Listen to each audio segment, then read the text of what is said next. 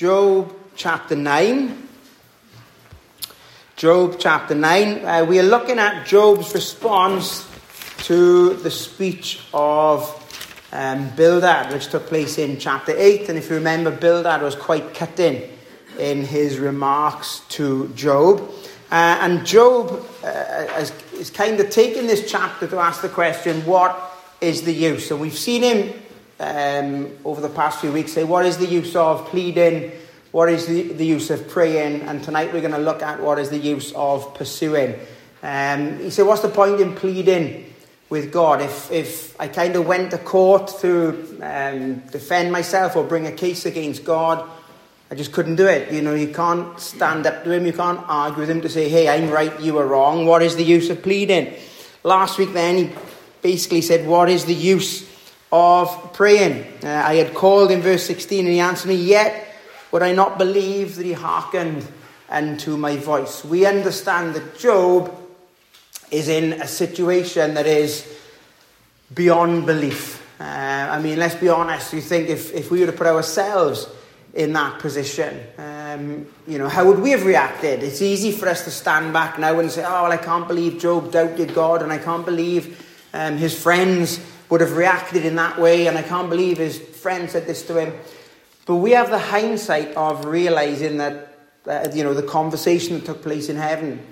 We have the privilege of being on a private conversation that Job and his friends were completely and utterly unaware of. His friends thought that Job was being punished because of his unrighteousness and because of his sinfulness.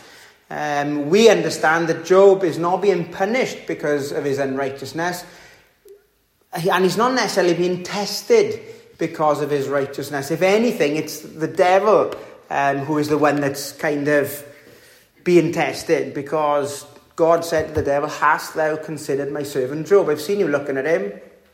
The devil said, the only reason Job is fallen you is because he's got all of this and because he's got his health. And the Lord said, okay, I'll allow you to take his wealth. I'll allow you to take his materials, his possession, his family, even his health.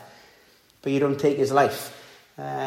So we have the privilege of kind of looking at this from a completely different angle than Job did. So if we were in this position, and we have been in positions where we've said to God, why?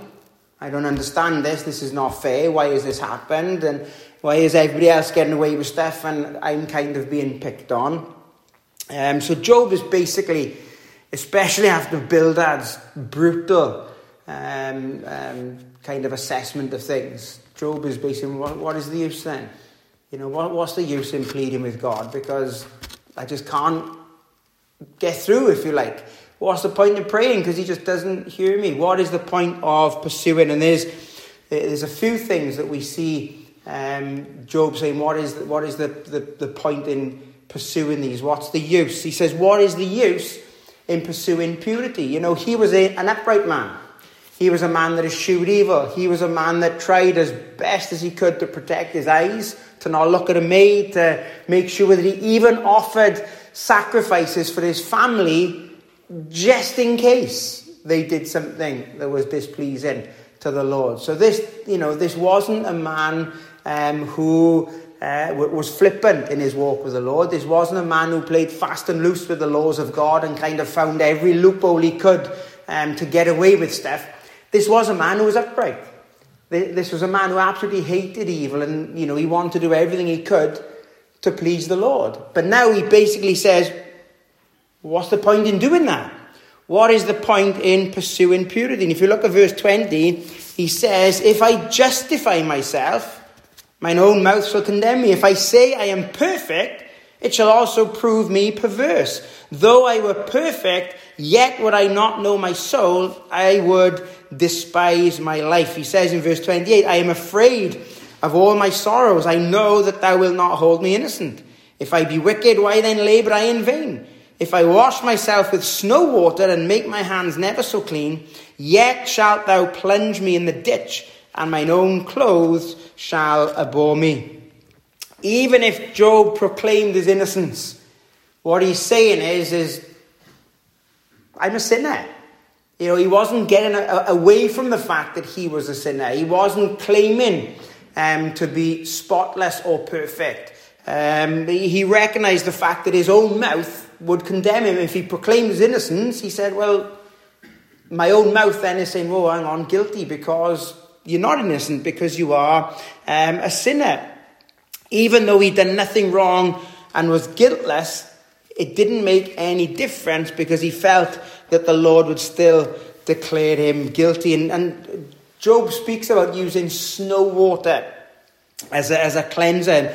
Any of you ever seen, like a glacier? You've seen when a glacier calves, and sometimes the water that is at the surrounding those those glaciers, and the water that is right next to an iceberg, and is absolutely spotlessly clear. It's like the clearest water you could possibly imagine, and no matter what Job did to cleanse himself, even if he washed himself in snow water, even if have you ever seen that first fall of snow when everything looks absolutely perfectly white before any cars have churned it up to slush, before anybody's walked on it, and it's spotless. It's like almost like glistening, you shine your light on it, and it's like somebody's just come out and sprinkled glitter dust all over it.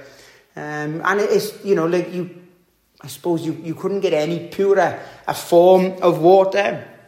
And Job is saying no matter what he did to clean himself up, Job felt that the Lord would just throw him into a muddy ditch, and even his clothes would hate him, because in vain he was trying to have integrity, he was trying to be clean, he was trying to be pure, and he was basically saying, what is the point in pursuing purity?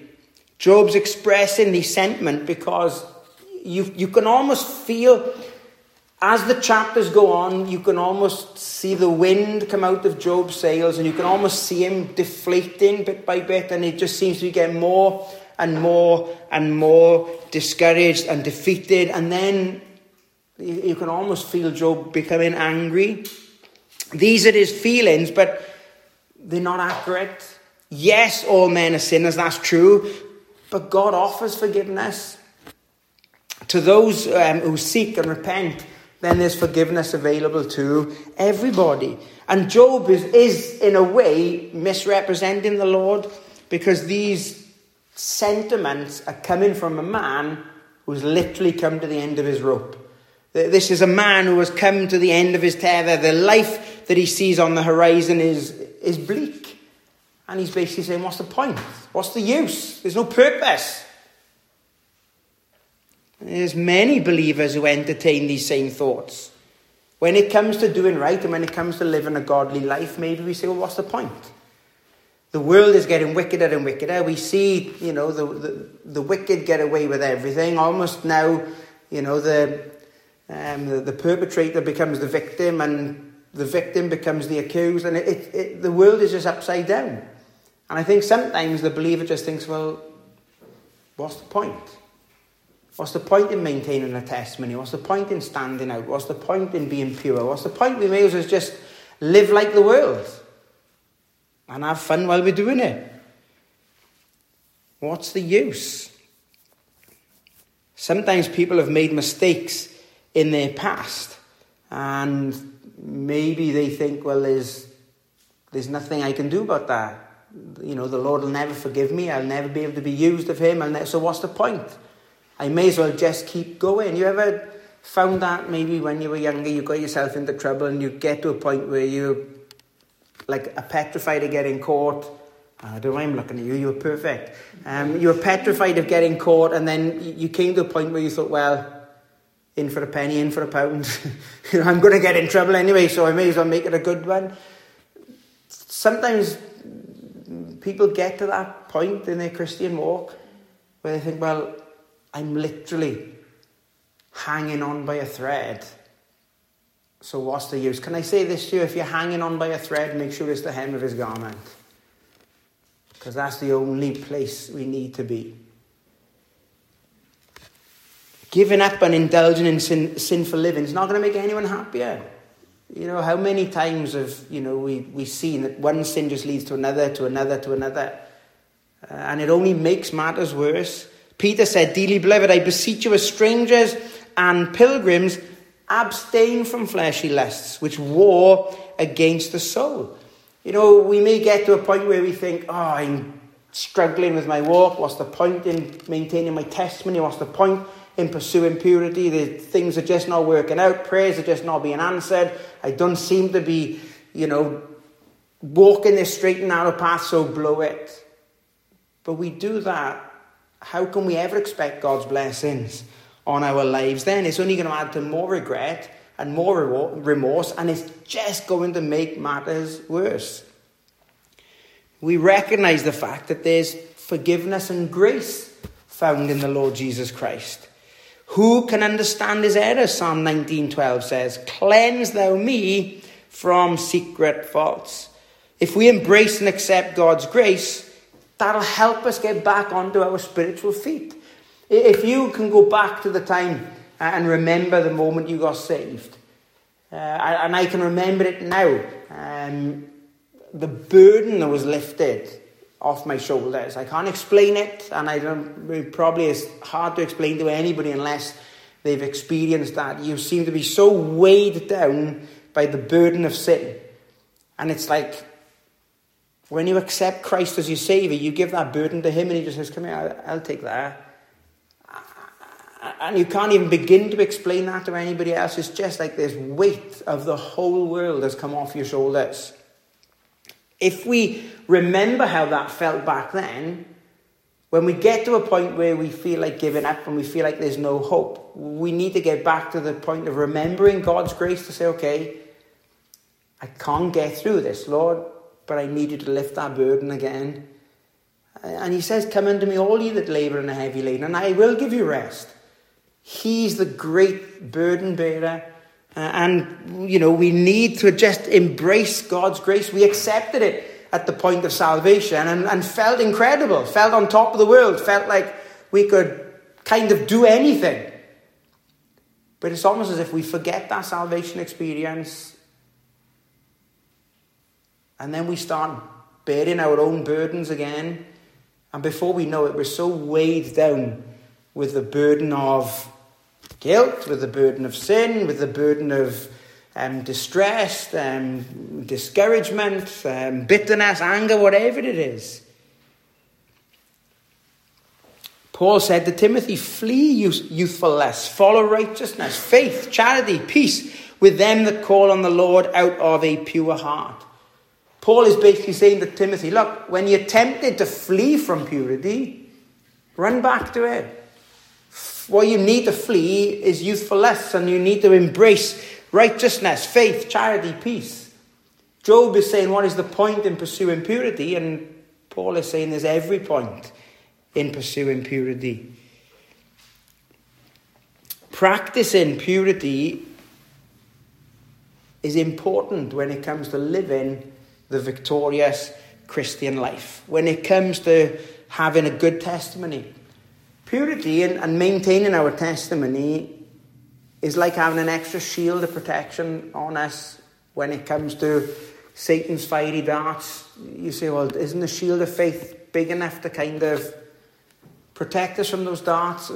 Sometimes the problem's not with the shield, the problem's with the bearer of the shield.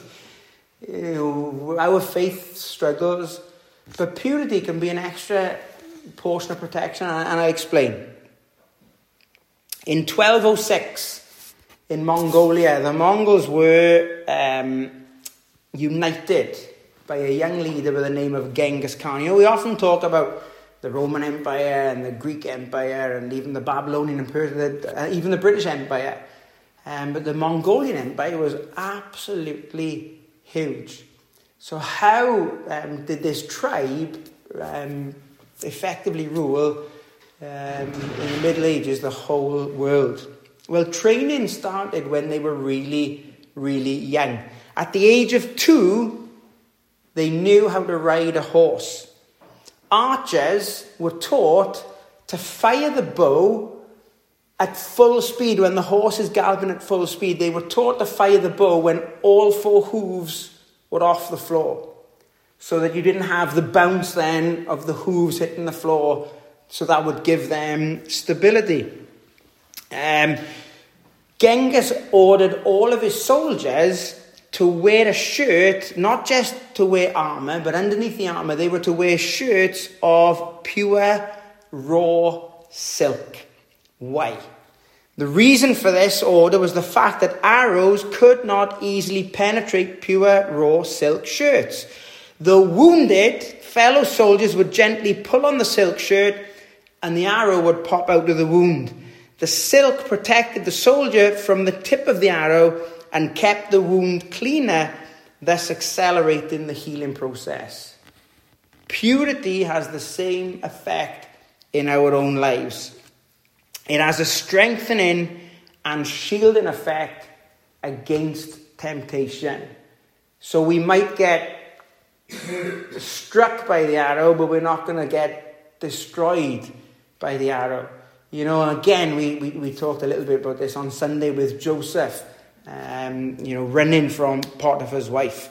You know, Job is saying, what's the point in pursuing purity? There's every point. Because we are meant to be different. We are meant to be a testimony. We are meant to be a witness. We are meant to pursue certain things, purity being one of them, because we are set apart. We are different. We are sanctified. We are children of God, children of the King. We are different. But not only does he say, what's the point in pursuing purity? He also says, what's the point in pursuing peace? He says in verse 24, the earth is given into the hand of the wicked. He covereth the faces of the judges thereof. If not, where and who is he? Now my days are swifter than a post. They flee away. They see no good. They are passed away as the swift ships, as the eagle that hasteneth to the prey. If I say I will forget my complaint, I will leave off my heaviness and comfort myself. I am afraid of all my sorrows. I know that thou wilt not hold me innocent. Job basically feels there's no point in pursuing peace because the whole world is dominated by the wicked. He basically blames God for it, stating that God blinds the eyes of the judges who evidently were unjust and corrupt. You know, we kind of see a little bit of this with Asaph in Psalm 73, where he says, the wicked are prospering, what's the point? And I love the fact that he was frustrated with how the wicked prosper. It says, until he went to the house of the Lord, and then he understood their end. The world is a wicked place. Can I say that you don't have to be a rocket scientist? You don't have to be a deep theologian to recognize the fact that the world's a wicked place.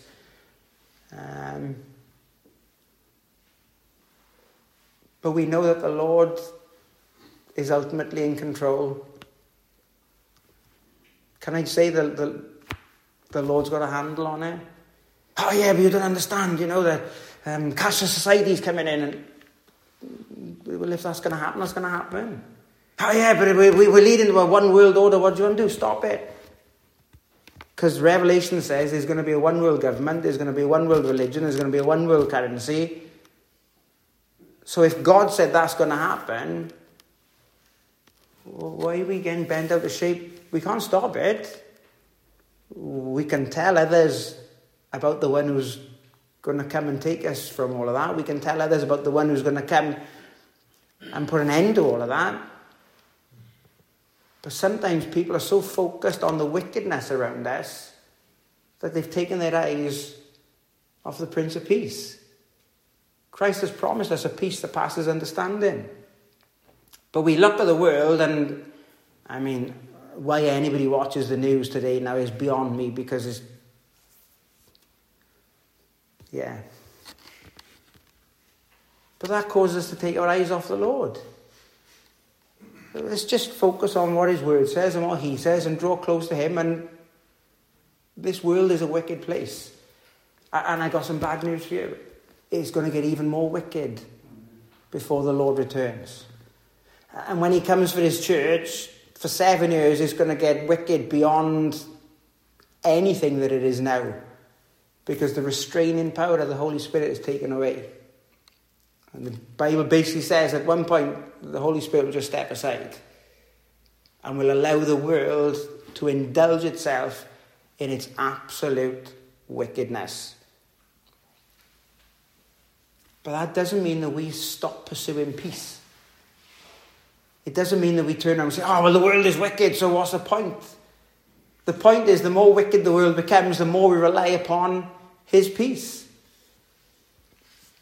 When a person becomes depressed or bitter or angry, or we kind of lose our senses, the more frustrated Job is getting, the kind of more he's taking his eyes off the Lord and is focusing upon everything else. And he's losing the fact that the one who could give him the peace that he so desperately needed in that absolute moment, he's the one that Job has taken his eyes off.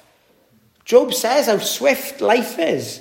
You know, he compares his life to a post or a runner or a swift ship or an eagle that swoops down for its prey. Life goes like that. I'm sure, apart from one or two here tonight, I'm sure most of us would say, where did that go? How did that happen? You know, when you talk to people and they tell you what birthday's coming up next, you're like, no, surely not. But life is swift. Life goes by very, very quickly. And Job is seeing his life fleeing away from him, but he finds no happiness. He finds no peace or pleasure. He has nothing but sorrow. You talk about the heaviness and how distraught he is, that there's no comfort. He's got nothing to smile about. The pain is all consuming. He feels like he's done nothing wrong, but God is still punishing him, and he doesn't understand it at all. And he's basically saying, what's the use? I can't do anything right.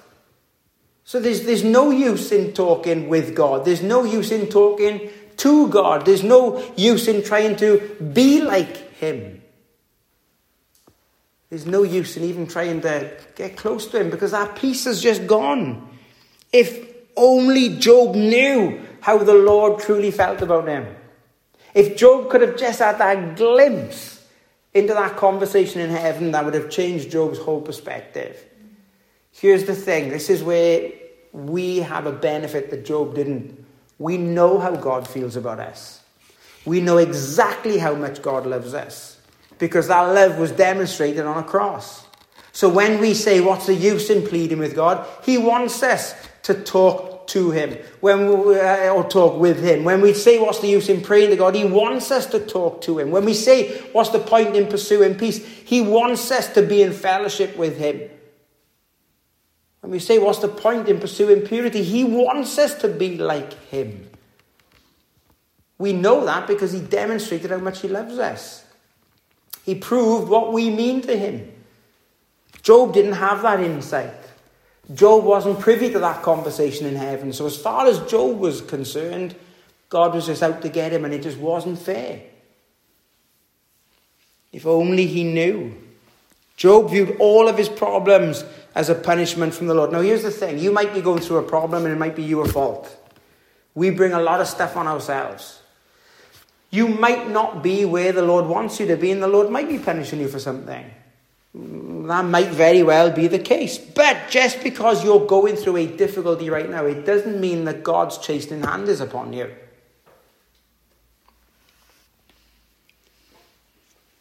We shouldn't jump to conclusions that God is judging us just because we're going through a trial. You know, we can still have peace in the midst of trials. We can still have joy in the midst of trials.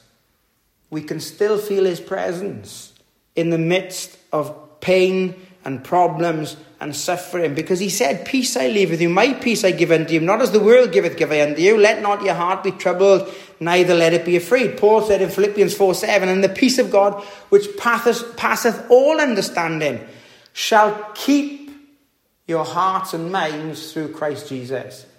What's the point in pursuing peace? It's the peace of God that keeps our hearts and minds focused on him.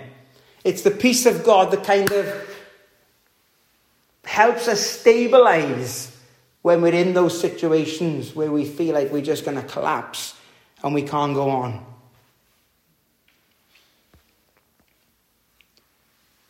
What is the use in pursuing purity? What is the use in pursuing peace. Job even says, what's the use in pursuing a personal relationship with the Lord?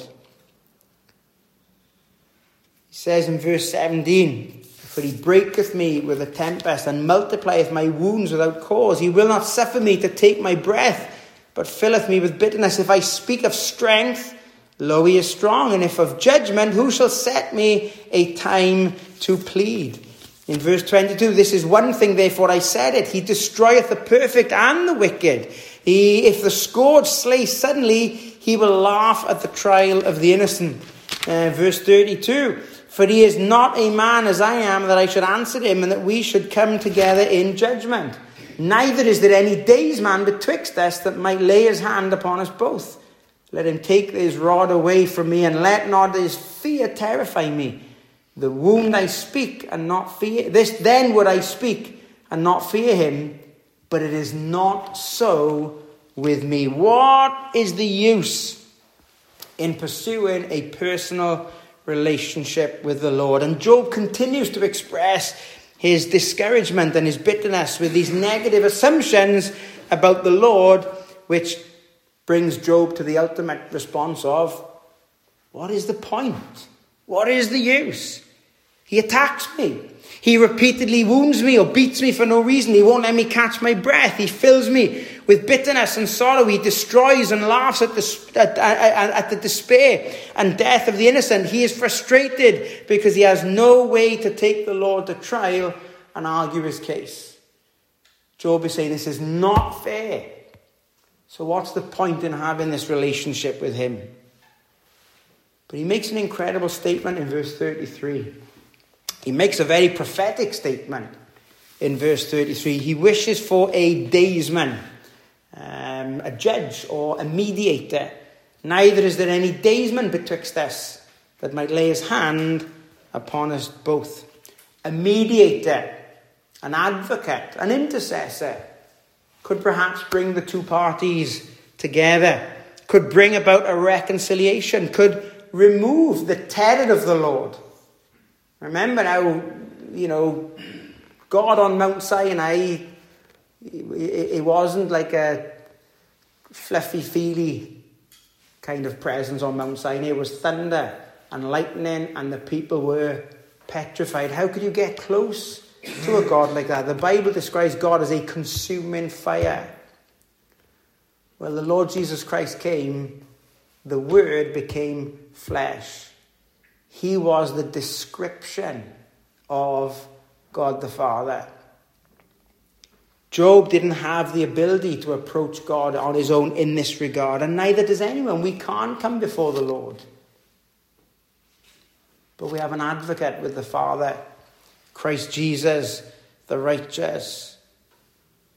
The mediator that Job longed for came on the scene about 2,000 years ago. Died upon an old rugged cross, ascended back to the Father, and intercedes for us today. He's our daysman, our mediator, our intercessor, our advocate. There is one God and one mediator between God and men, the man Christ Jesus. Because of Christ, we know exactly how God feels about us. And we might say, what's the use in pleading with God? We can, because the Spirit takes our groanings that can't be uttered and brings them before the throne. What's the use in praying? We have an advocate with the Father, Christ Jesus the righteous. The words that we can't come up with, I can promise you this, he's able to articulate our thoughts far better than we are. What's the point in pursuing purity? Because he's put the Comforter within our hearts to teach us all things. He's given us his peace that passes all understanding. What's the point in pursuing purity? Because he indwells us through his righteousness, we can do all things. We are set apart. We are separate from the world. We're in the world, but not of the world. What's the point in pursuing a personal relationship with the Lord. Because he wants to. That is the whole purpose for mankind being created. To fellowship with God. Can I say this, that there is no religion in the world where they have the opportunity to fellowship with the deity that they are trying to get to, because they can never get there. Whether that's a religion, whether that's a cult, whatever it is, it's nothing like Christianity.